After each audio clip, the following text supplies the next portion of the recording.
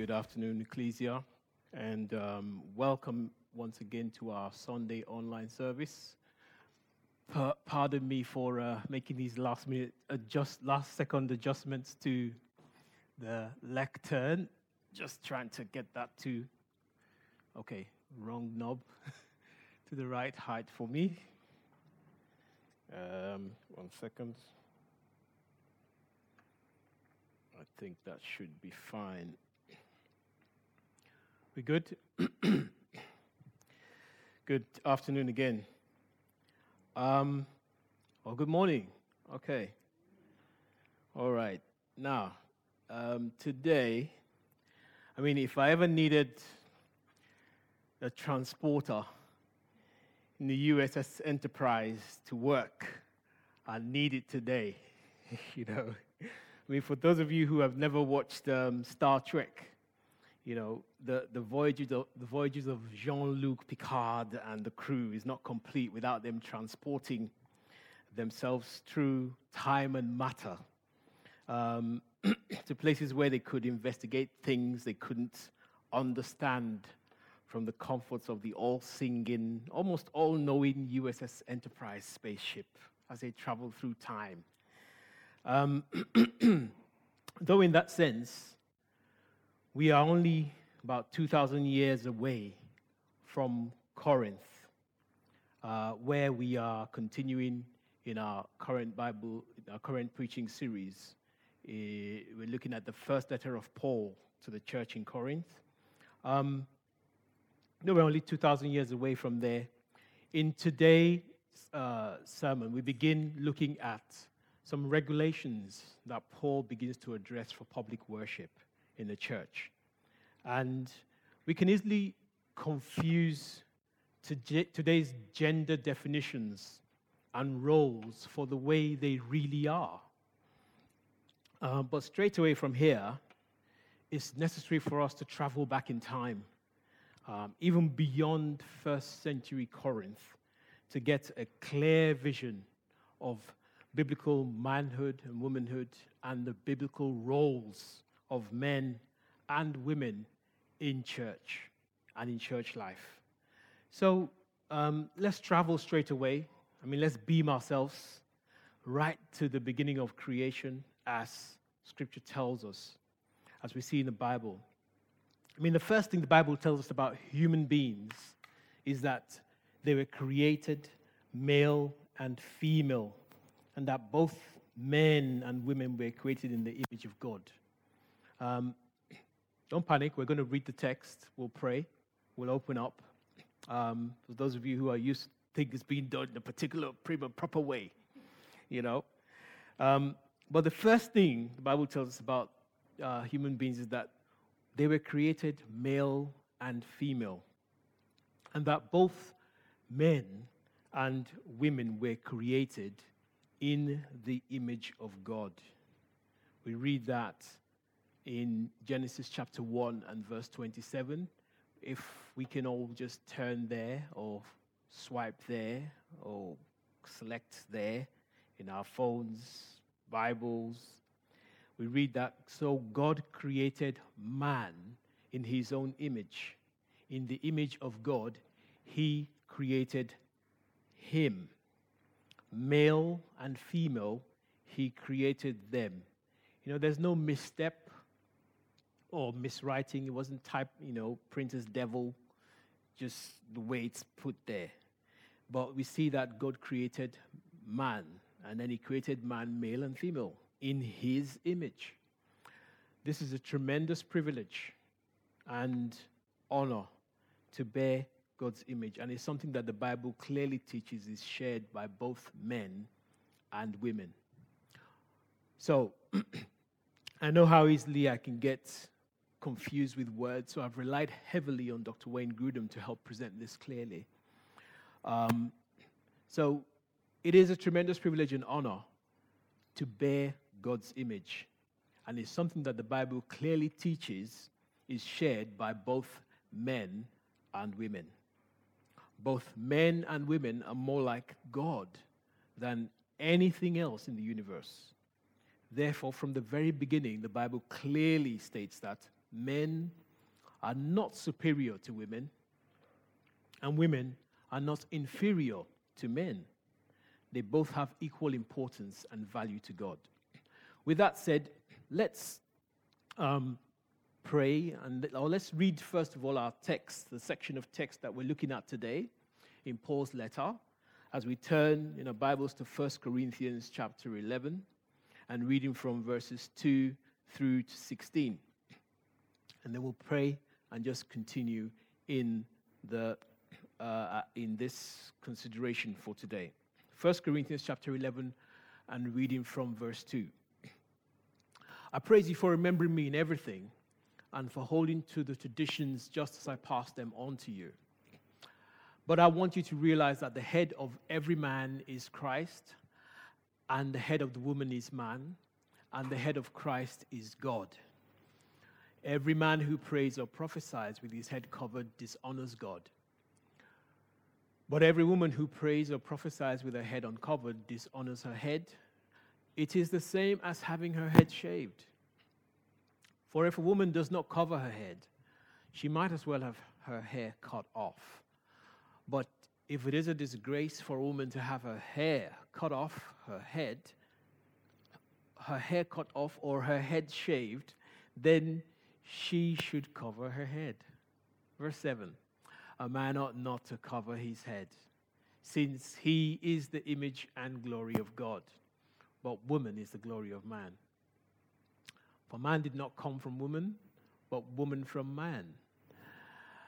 Neither was man created for woman, but woman for man. It is for this reason that a woman ought to have authority over her own head, because of the angels. Nevertheless, in the Lord, woman is not independent of man, nor is man independent of woman. For as woman came from man, so also man is born of woman, but everything comes from God. Judge for yourselves. Is it proper for a woman to pray to God with her head uncovered? Does not the very nature of things teach you that if a man has long hair, it is a disgrace to him?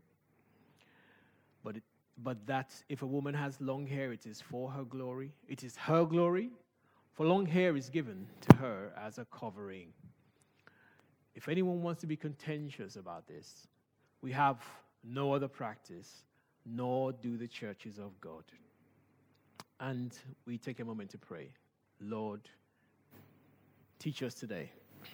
This is your word. You've inspired Paul to address specific concerns with regard to the conduct of public worship in Corinth.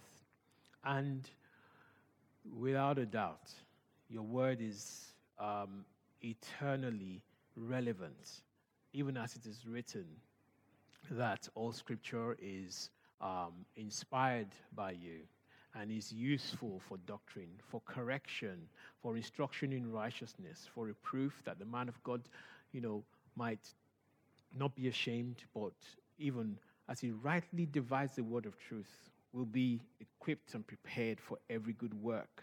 So I pray, Lord, guide us today, even as we consider the truths from this word concerning the worship of the church today.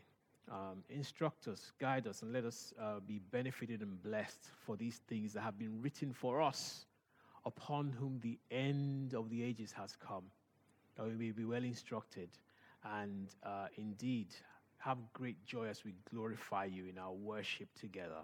We give you thanks for this and ask for your direction and leading, for your utterance today.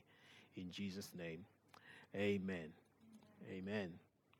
So, as we've been saying, and as we've been considering this letter and going through the letter from Paul to the church in Corinth, like I said earlier on, we come to a section where Paul begins to address regulations in public worship. And as we see from the very onset, from verses 2 and from verse 2, Paul continues his pastoral letter and talks about being glad that the church is remembering him, keeping him in mind, and observing the traditions that he has delivered to them. and now considers it very, very important to bring these some important truth to their attention, for them to pay very, very careful attention to these facts. And what is he presenting? I've started out by referring us back to, first of all, the fact that man and woman are made, or man is created, male and female, in the image of God. And both male and female represent God. And, I beg your pardon, just need to should have said this before setting out. 1 second. But male and female, man and woman are both created in the image of God, and both represent God more than anything else in creation. Can I just ask, please, if someone can just help me grab a charger for this iPad over there and hook me up to some juice, please. Thank you. Thank you, thank you. Sorry about this, everyone.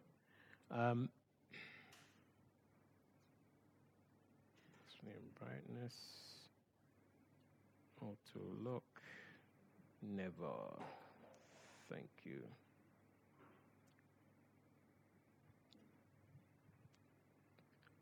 So you can just stick it in, bring that closer and stick it in here. Yeah. Thank you. Oh, wow. Amazing. Give me the end. Thank you. Thank you very much. Thank you. Saved. Apologies, everyone, for that disruption that I've introduced in there. So, and the point is that I made earlier on in introducing this was that man and woman are made both in the image of God. One is not inferior to the other. Man is not superior to the men. The men are not superior to women. Women not inferior to men. They both have equal importance and value to God.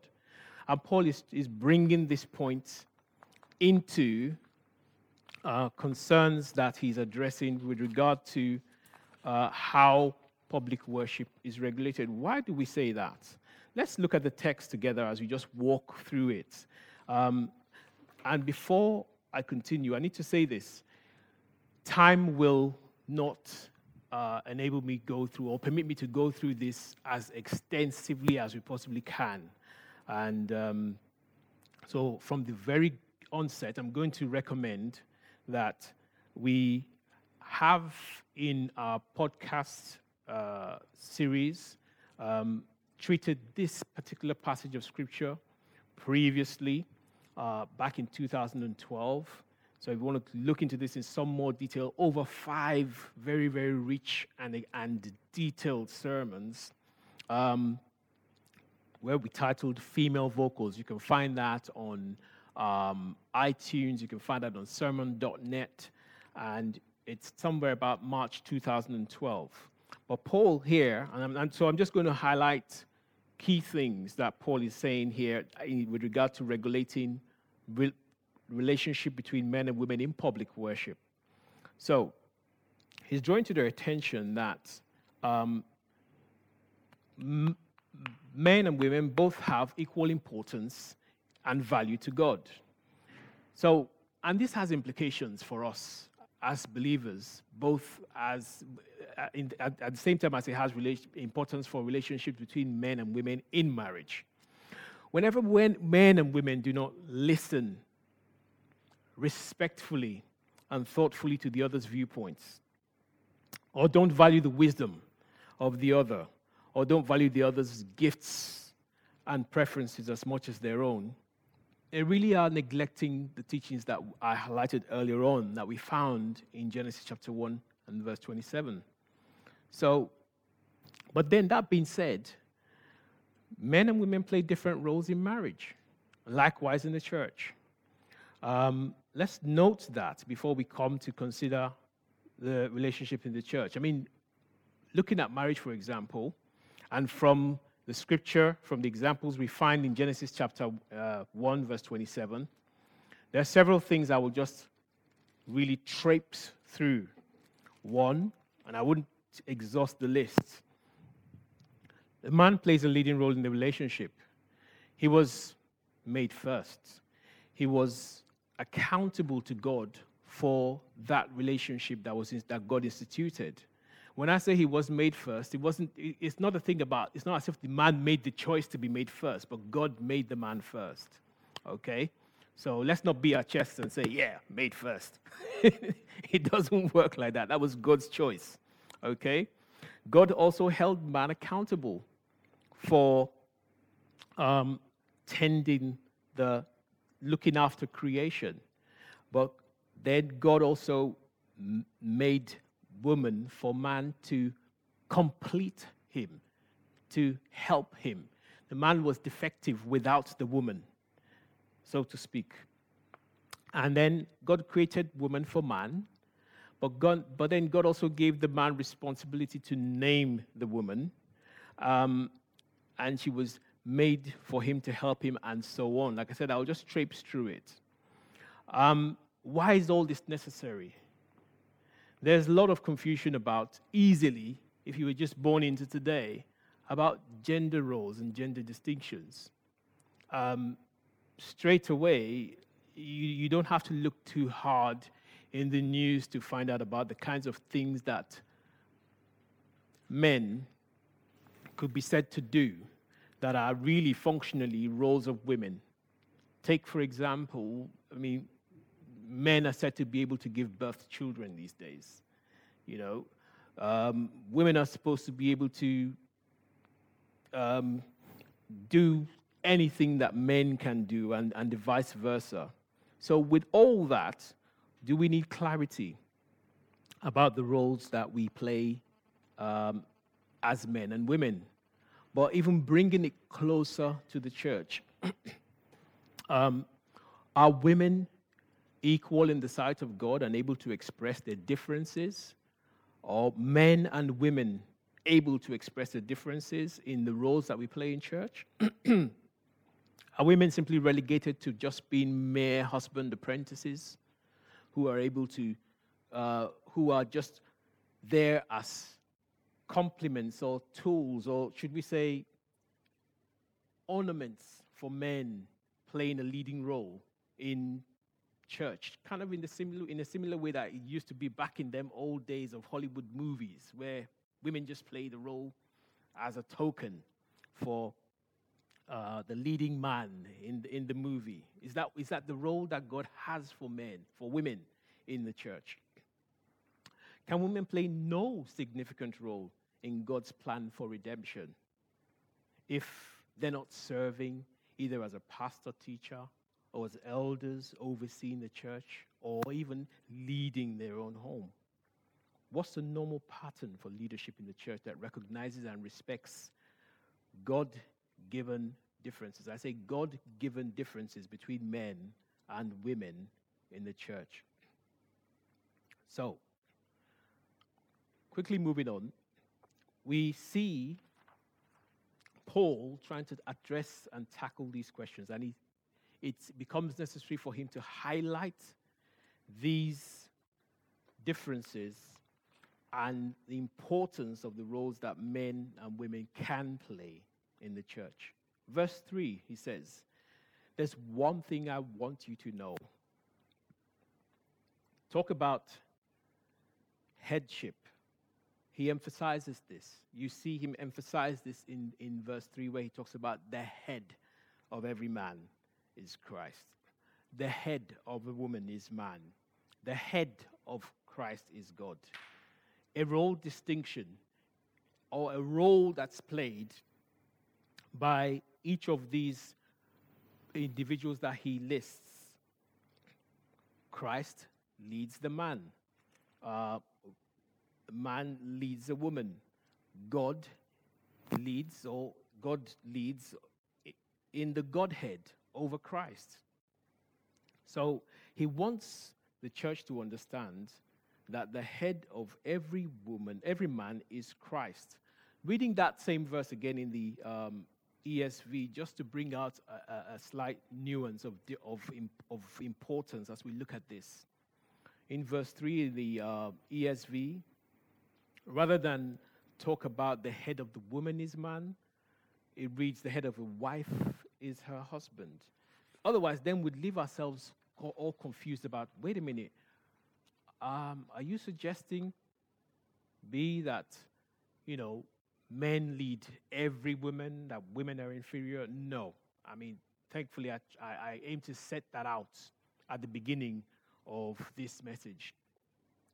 And I must confess, it's, someone asked me just this morning, like, bro, you've got a really difficult text to deal with. And amongst the elders, we just kind of joked about it, like, look, I dodged the bullet here. But, it's not something we want to run away from or dodge or avoid. But let's acknowledge the facts, the truth of the roles that God gives and the roles that God defines, while acknowledging how special both man and woman, or male and female, are in God's eyes. Now, he points out these roles and their importance. And going on to verse 4, still talking about headship, a man dishonors his head if he covers his head while praying or prophesying. Again, we see Paul coming back and beginning to address appearances in public worship or conduct in public worship. Because as he goes on to talk about, we see this is apparent. And how do I know this? We look at the verses 4 and 5. He's talking about praying and prophesying. If you look at verse 4, covers his head while praying or prophesying. And then in verse 5 as well, also talking about the wife who prays or prophesies with her head uncovered, dishonors her head. Now it begins to get a bit confusing because it's talking about head and then talking about covering the head. Wait a minute. The man's head is Christ, but then the man covers his head. Is he putting a cover over Christ, or is he putting a cover over his literal head? Okay. Now we need the Starship Enterprise, USS Enterprise, to beam us back to Corinth so that we can figure out these confusing messages that we seem to be getting from Paul, talking about head and covering the head. I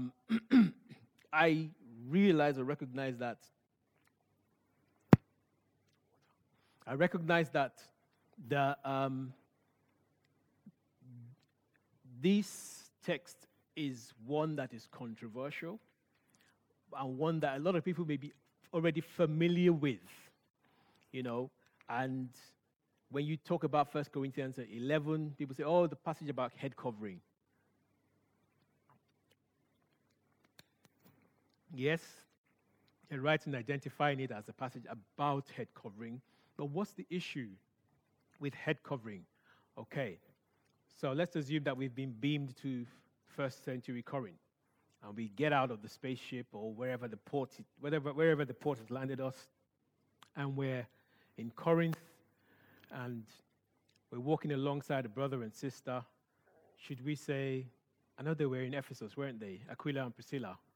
Let's say they're visiting Corinth. Let's look for some companions to walk us through the town.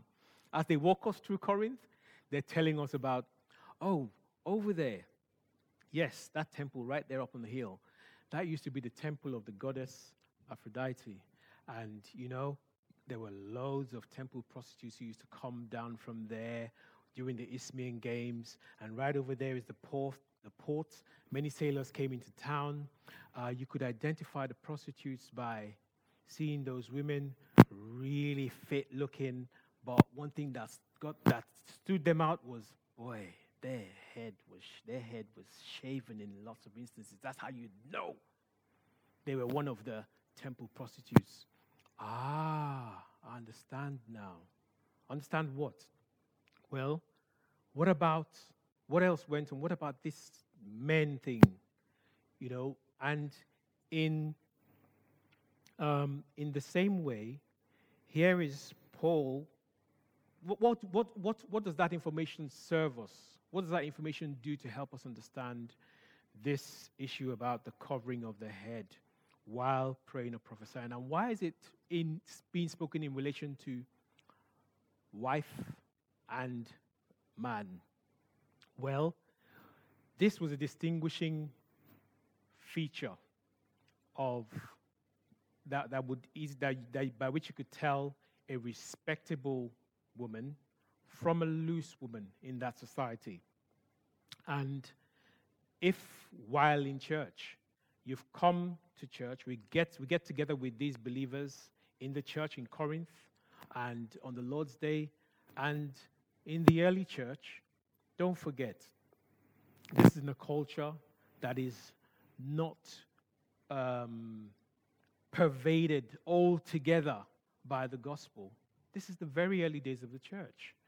There's people who still believe in a plethora of gods. And in the church, suddenly some woman gets up to prophesy or to pray.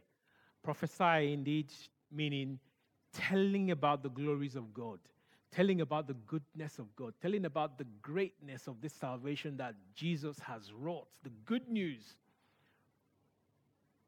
And some Corinthian is there looking and seeing this woman head shaven and gets confused, like, but hold on.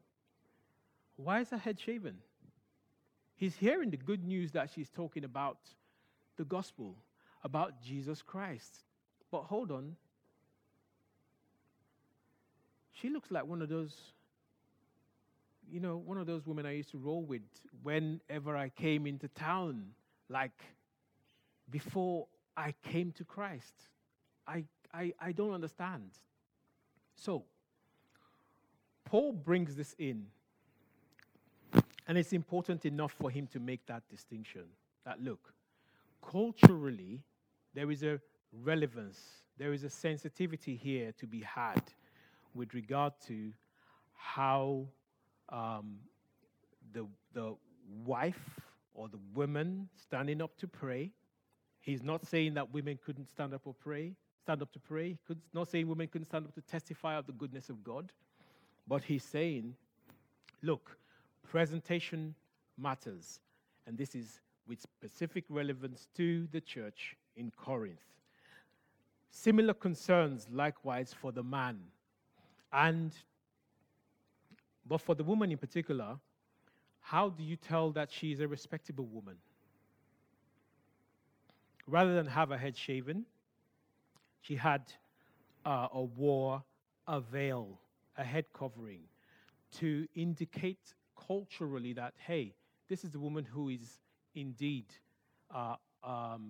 in a relationship where she is submitted to the authority of a man. She's a respectable woman, so to speak.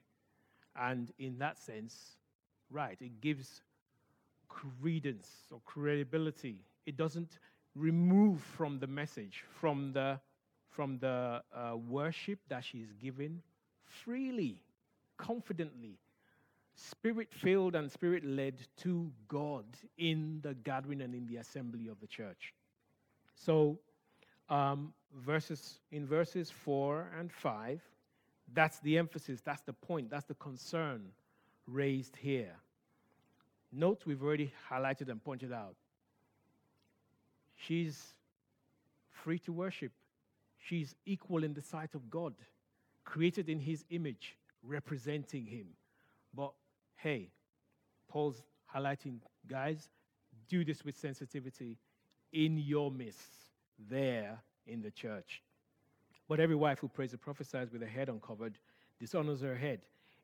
If she did that, or if she did otherwise, she would be dishonoring or not giving regard to God, as we will see as we go on in a few verses. And she would not be giving regard also to the order that God has established in creating man and woman in a marriage relationship where he gives man the role to lead there. But quickly, just whizzing through verses 4, 5, he emphasizes this point. And I think I've covered this already in verse 6. Yes, if she refuses to wear a head covering, she should cut off all her hair. Again, this is emphasizing the need for cultural sensitivity in her conduct in public worship. She should cut her hair short, or she cut off all her hair. But of course, Paul is not recommending or asking that this be done, but rather the point is this: as he brings the point he's trying to make, brings it home in the latter part of verse 6 and 7. Since it is shameful for a woman to have her hair cut or her head shaved. So you see, he's not suggesting that she should wear a covering. Why should she do that? To reflect the fact that she is submitted to authority, an authority that, or submitted in a role, in a relationship where she acknowledges that God has given a man headship here, or God has given a man a lead here, and she should wear a covering. People in that culture would appreciate and acknowledge that. And also, for a man, in verse 7, a man should not wear anything on his head when worshiping, to honor his head, because man is made in God's image, and indeed God is our head. So, thinking about these things, it's the Paul is giving the basis. He's given the basis, which I made clear in the introduction, that God has established in creating male and female. God's made them in his image. He's created them to have harmonious interpersonal relationships. He's given them equality in personhood and importance. But then there are differences in roles and authority, which is highlighting in these verses. So, yet, in creating all of these things,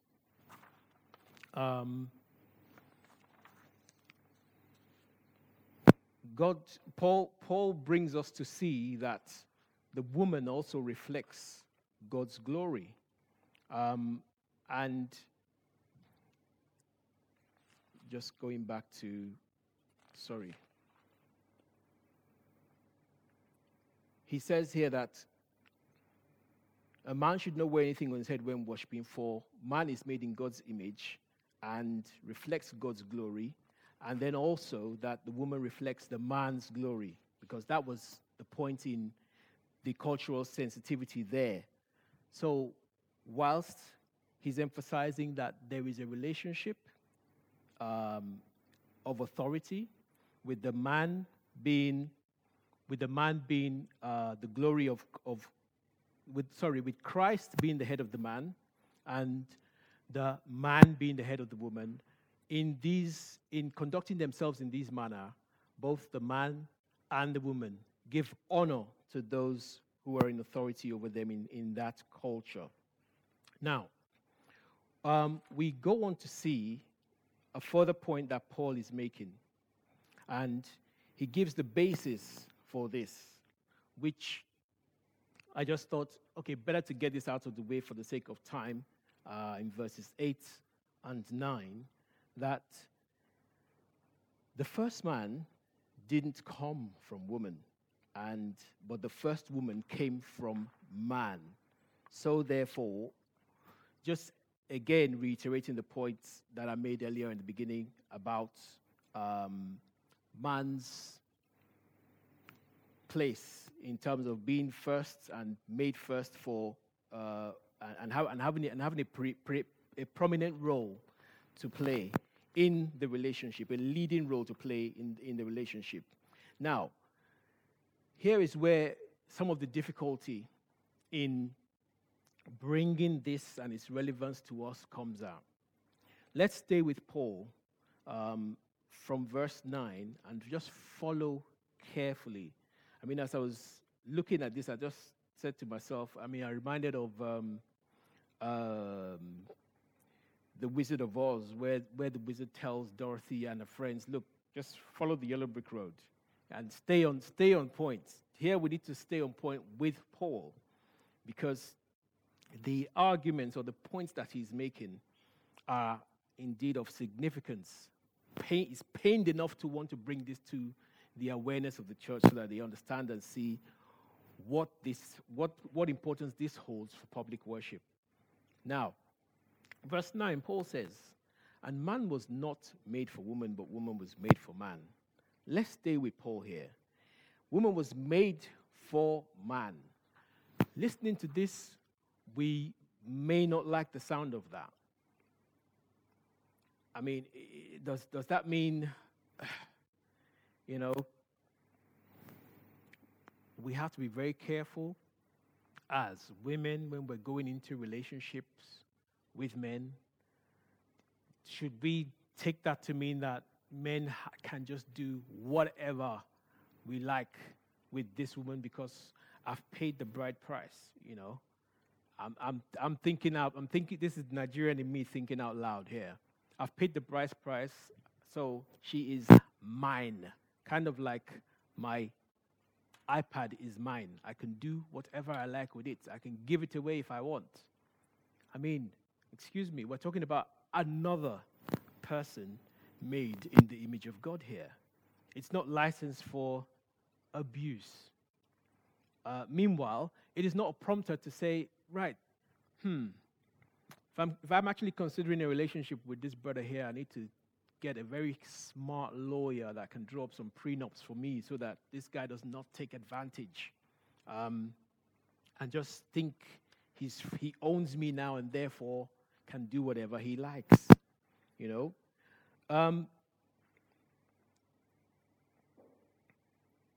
But then it doesn't mean, does it mean that we also, perhaps as women, and it's difficult for me to see this from a woman's perspective, but then I praise God because I need a woman's perspective here to see how this works. Does that mean that women can't do anything on their own? Can't do anything in terms of ministry? Can't do anything whatsoever unless the man says, yes, go ahead.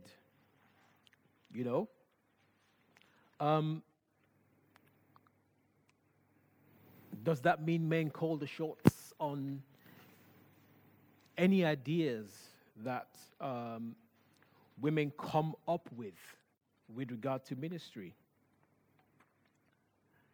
I said, let's stay with Paul here. Let's be very careful to stay with Paul, because the argument he's making is not trying to bring up the battle or resurrect the battle of the sexes.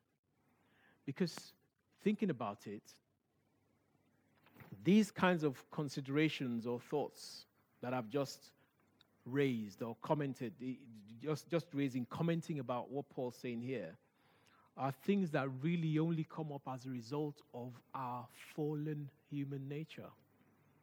I described the relationship that men and women have in terms of creation with God. Both made equal, both bearing the image of God, both important, But with the fall, boy, everything gets twisted. These kinds of considerations that I talk about come into play. This is a church that doesn't really care about women. It's only men who are in leadership there. Only men do this, that, and the other. Nothing for women. Listen, I'm voting with my feet. I'm gone. Because women don't feature. But that's not the plan of God. That isn't the plan at all. And to be honest, with the fall, there's loads of considerations, loads of things to think about. I was just reflecting on this, just thinking how, with this pandemic, for example, there's heightened concerns for abuse in relationships, for gender-based abuse, gender-based violence, because of increased tensions at home and so on. But does that mean, boy, ignore the relationships or ignore the differences between men and women? No. But Paul brings us to say and pay attention again that although man was not the man was not made for woman, but woman was made for man. He brings in a point in verse 10. For this reason, and because the angels are watching, a woman should wear a covering on her head to show she's under authority. What's that talking about? Does that suggest that, for women who do not wear coverings in Corinth, you better be careful as you go down the alleyway? There could be some angels waiting to pounce and sort you out for not wearing a head covering. Definitely not. But that we can't take that literally. But in actual fact, what God has ordained in the beginning, where God created man, male and female, giving them different roles, creating an order for the relationship between man and woman, holding the man accountable, having him lead in the relationship. These are things which, of course, angels who were there at the beginning of creation would see and witness and watch for. Wow, are these things working like God has ordained? Is that quite an expectation for fallen men or women to live up to? Is that something to ask too much for of women in the church with regard to relating or how we relate in the church, male and female, one to another? I must confess, to be honest, if you have been in relationship in a minute, whether you're married or not, just try considering and entering, or consider relationships you have had with the opposite sex. These things are difficult to navigate, just humanly speaking. These things are difficult to live up to hold a relationship, to understand and appreciate the dynamics in there and how they work. And this has come about because of our fallen nature. This has come about because all have sinned and fall short of the glory of God. There will be a jostling for position. There will be a jostling for, okay, who rules here? Just imagine trying to enter into a relationship and, guy and girl go out on a date. They're just dating or courting or considering a relationship and go out and come with notions of, okay, when we get there, the bill comes up, who gets to pay? Both bring their cards out. Oh, would you or wouldn't you? Is that something you would ordinarily, is that something you've encountered or experienced before? What would be the motivations behind those wanting to be there and, yeah, let me do this. It's a man thing for me to do. Or, no, I'm an independent woman. I'm not going to have any guy paying the bill for me and things like that. Just imagine those things there. But Paul is not trying to confuse the church in bringing in things of cultural things, just trying to bring them into what the culture dictates. But he's saying and referring to the relationship that God has established originally and the order of things that God has established originally. So, to show that she's under authority, and then brings it home, but, verse 11, among the Lord's people, this is important, amongst the Lord's people, women are not independent of men, and men are not independent of women. Women are not independent of men, and men are not independent of women. For although the first woman, remember, just the first woman came from man, every other man was born from a woman, and everything comes from God. See how he brings them around to the point of seeing that, okay, guys, it's not a matter of you being first and beating your chest about it like it's something you've done. But men and women are equal in personhood and importance. So you just see there that in God's eyes, apart from Adam being the first man created, or be the first being created, it's not the case that, all right, every guy out there was created first before some woman. But they are not independent, because every other man was born from a woman. I mean, I don't know if there's any guys here who will say, oh boy, I just found myself born.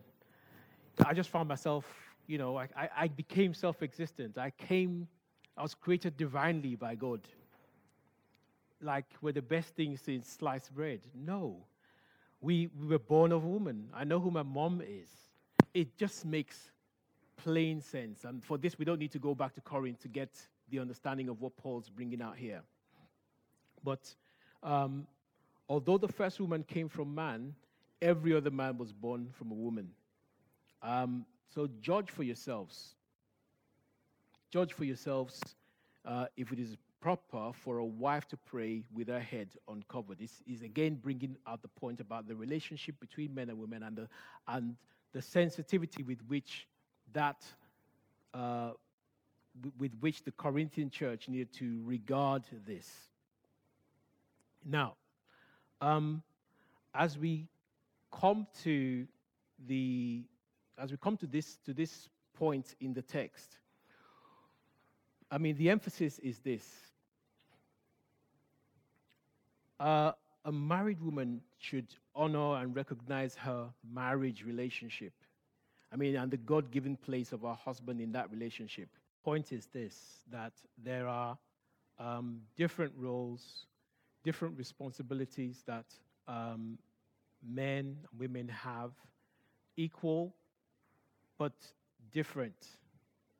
Equal in the sight of God, but different when it comes to our relationship in marriage, and then coming into the church as well. Paul highlights that there are indeed differences that become important with regard to our relationship and our conduct of worship in the church. Now, some questions that we may want to consider when it comes to how this applies. I mean, and I asked them at the beginning of the introduction. Does this mean then that when it comes to church, that women can't play any roles at all?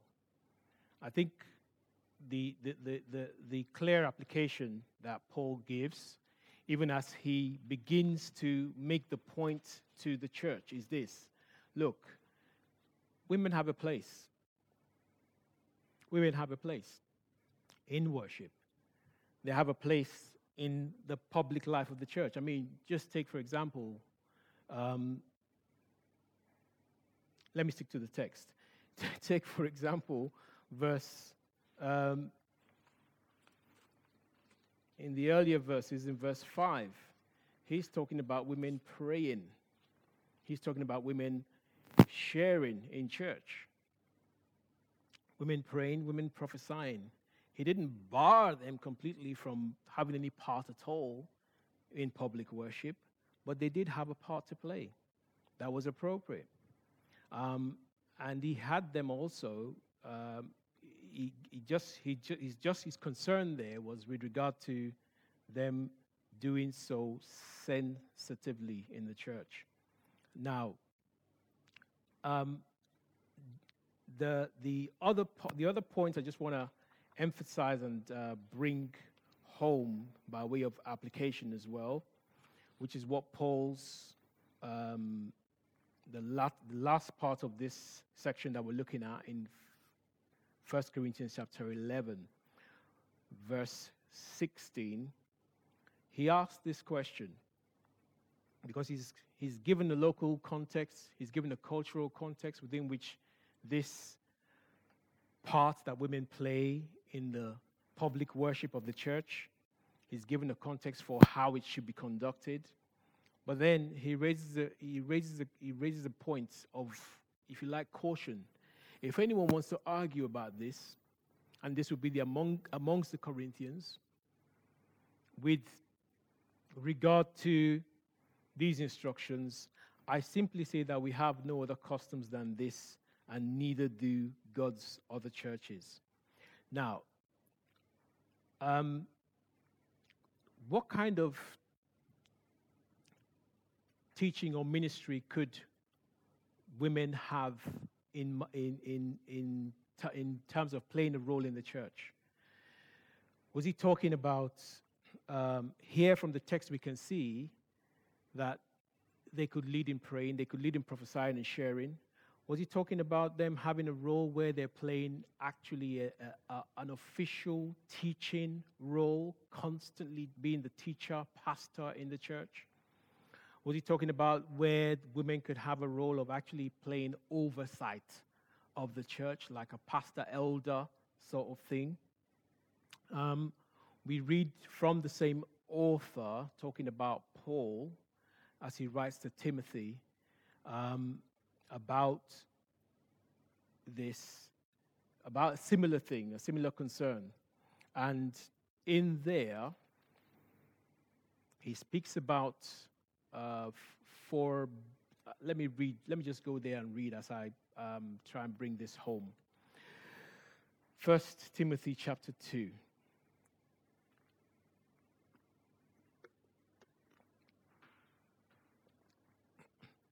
Reading from verse 11.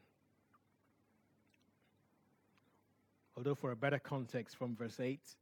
But reading from verse 11, actually specifically verse 12, Paul speaks about not permitting a woman to teach or have authority over a man.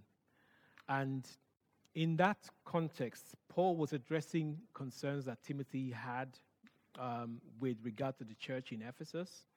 And there, the concern was about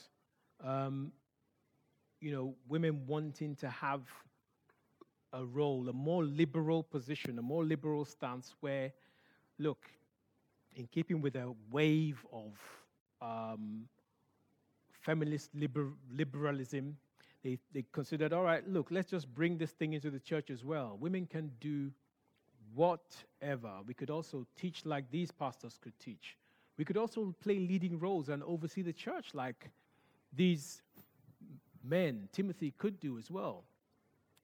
But in addressing that, specifically indirectly, Paul just highlights, look, I don't permit, suggesting there was a desire or request for that to be allowed. But in not granting that permission, Paul's saying there that, no, that's not something we need to have. That's not something that is actually permitted in the church there. And also saying that he goes on in the same letter just to address Timothy's concern, and within a few verses, it's talking about the role of an overseer and giving definition to those who actually could be considered for that role. Bishops being the husband of one wife, temperate, sober-minded, and of good behavior, hospitable, able to teach, and so on, and then having reference to their wives as well. So what roles were there that could be played in the church for men and women, and how are we any different, or how are we similar to these? Well, there are many concerns these days that could lead us to ask the questions as to whether these same considerations could be given to the roles of women in the church. I mean, we hear outside of ecclesia, we hear about ordained women in churches. We hear about ordained leaders in churches. We hear about even acclaimed leaders, women leading churches, and so on. But just looking at the basis that Paul has given here, there really isn't mandate for that. There really isn't clarity to support those positions. And saying that, again, I acknowledge that, this is indeed, and I think it's kind of been apparent that this is indeed a not necessarily impossible task or impossible text to handle or deal with, but really controversial in the sense that whilst there is pressure for those concerns to be addressed and considered, and for the church to be taken to another extreme, the position of the Lord really is one of both men and women being equal, representing God in His image, equal in the sight of God, having differences in role, having differences in function, and indeed having difference as well in terms of the roles that they play in leading and directing the affairs of the church. I would really have loved to give more time to this and to express this in a manner that would enable, following along and getting to see how this plays out in the life of the church. But simply put, I think it gives us opportunity to reflect and consider that for us as men and women in the church, for us as men and women believers, there is great value in each of us bearing the identity, bearing the roles, bearing the functions in the way God has created us. There isn't need for us to struggle or want to jostle for men to try and play the roles of women, or for men to try and be women, or for women to try being men, and to try and assume roles that God has not given us. It's not just simply about sexual relations and sexuality. It's not just about that, but there are easily a lot of evils that arise where we don't quite understand or appreciate that we are both made in the image of God, both equal in the sight of God, and yet different in His eyes and in the roles that He gives us to play in the church and in our marriages. So with that, let me just conclude and say that God has indeed given, there is a model for the different roles and differences that men and women play in the life of the church. And clearly, it is one that establishes, recognizes difference, but yet gives men a position of leading, but without excluding without excluding women from playing a role in the sight of God. And yes, there is ample room for differences in the roles that we play in the church. None being relegated to any inferior place, and men neither having superiority over women as such in the way that God has created us. So let me just pray. I suspect there is going to be need for us to get together at some point and try and chop this up even more during the week. So at this point, let me just pray and trust that God's word will have its way even in our hearts.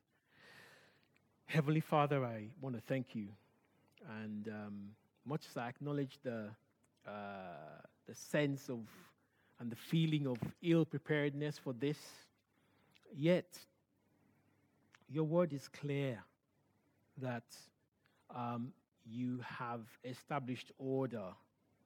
You have made man and woman in your image. You have established order in the with regard to public worship, even for us to really recognize what impression our conduct, even in our relationship, how we relate man to woman, husband to wife in our fellowship, and how we relate in the roles that you have given in the church, even for us to have leadership, for us to have oversight, and yet not neglect the contributions that our women can make to the church.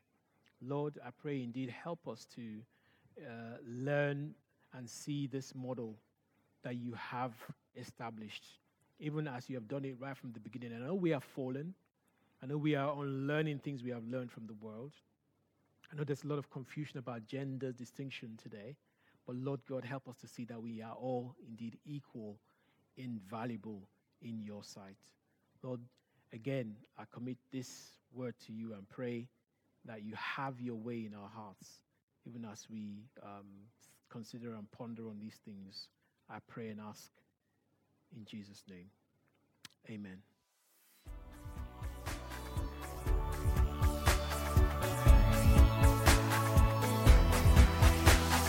Join us next time for more of God's truth to transform your reality.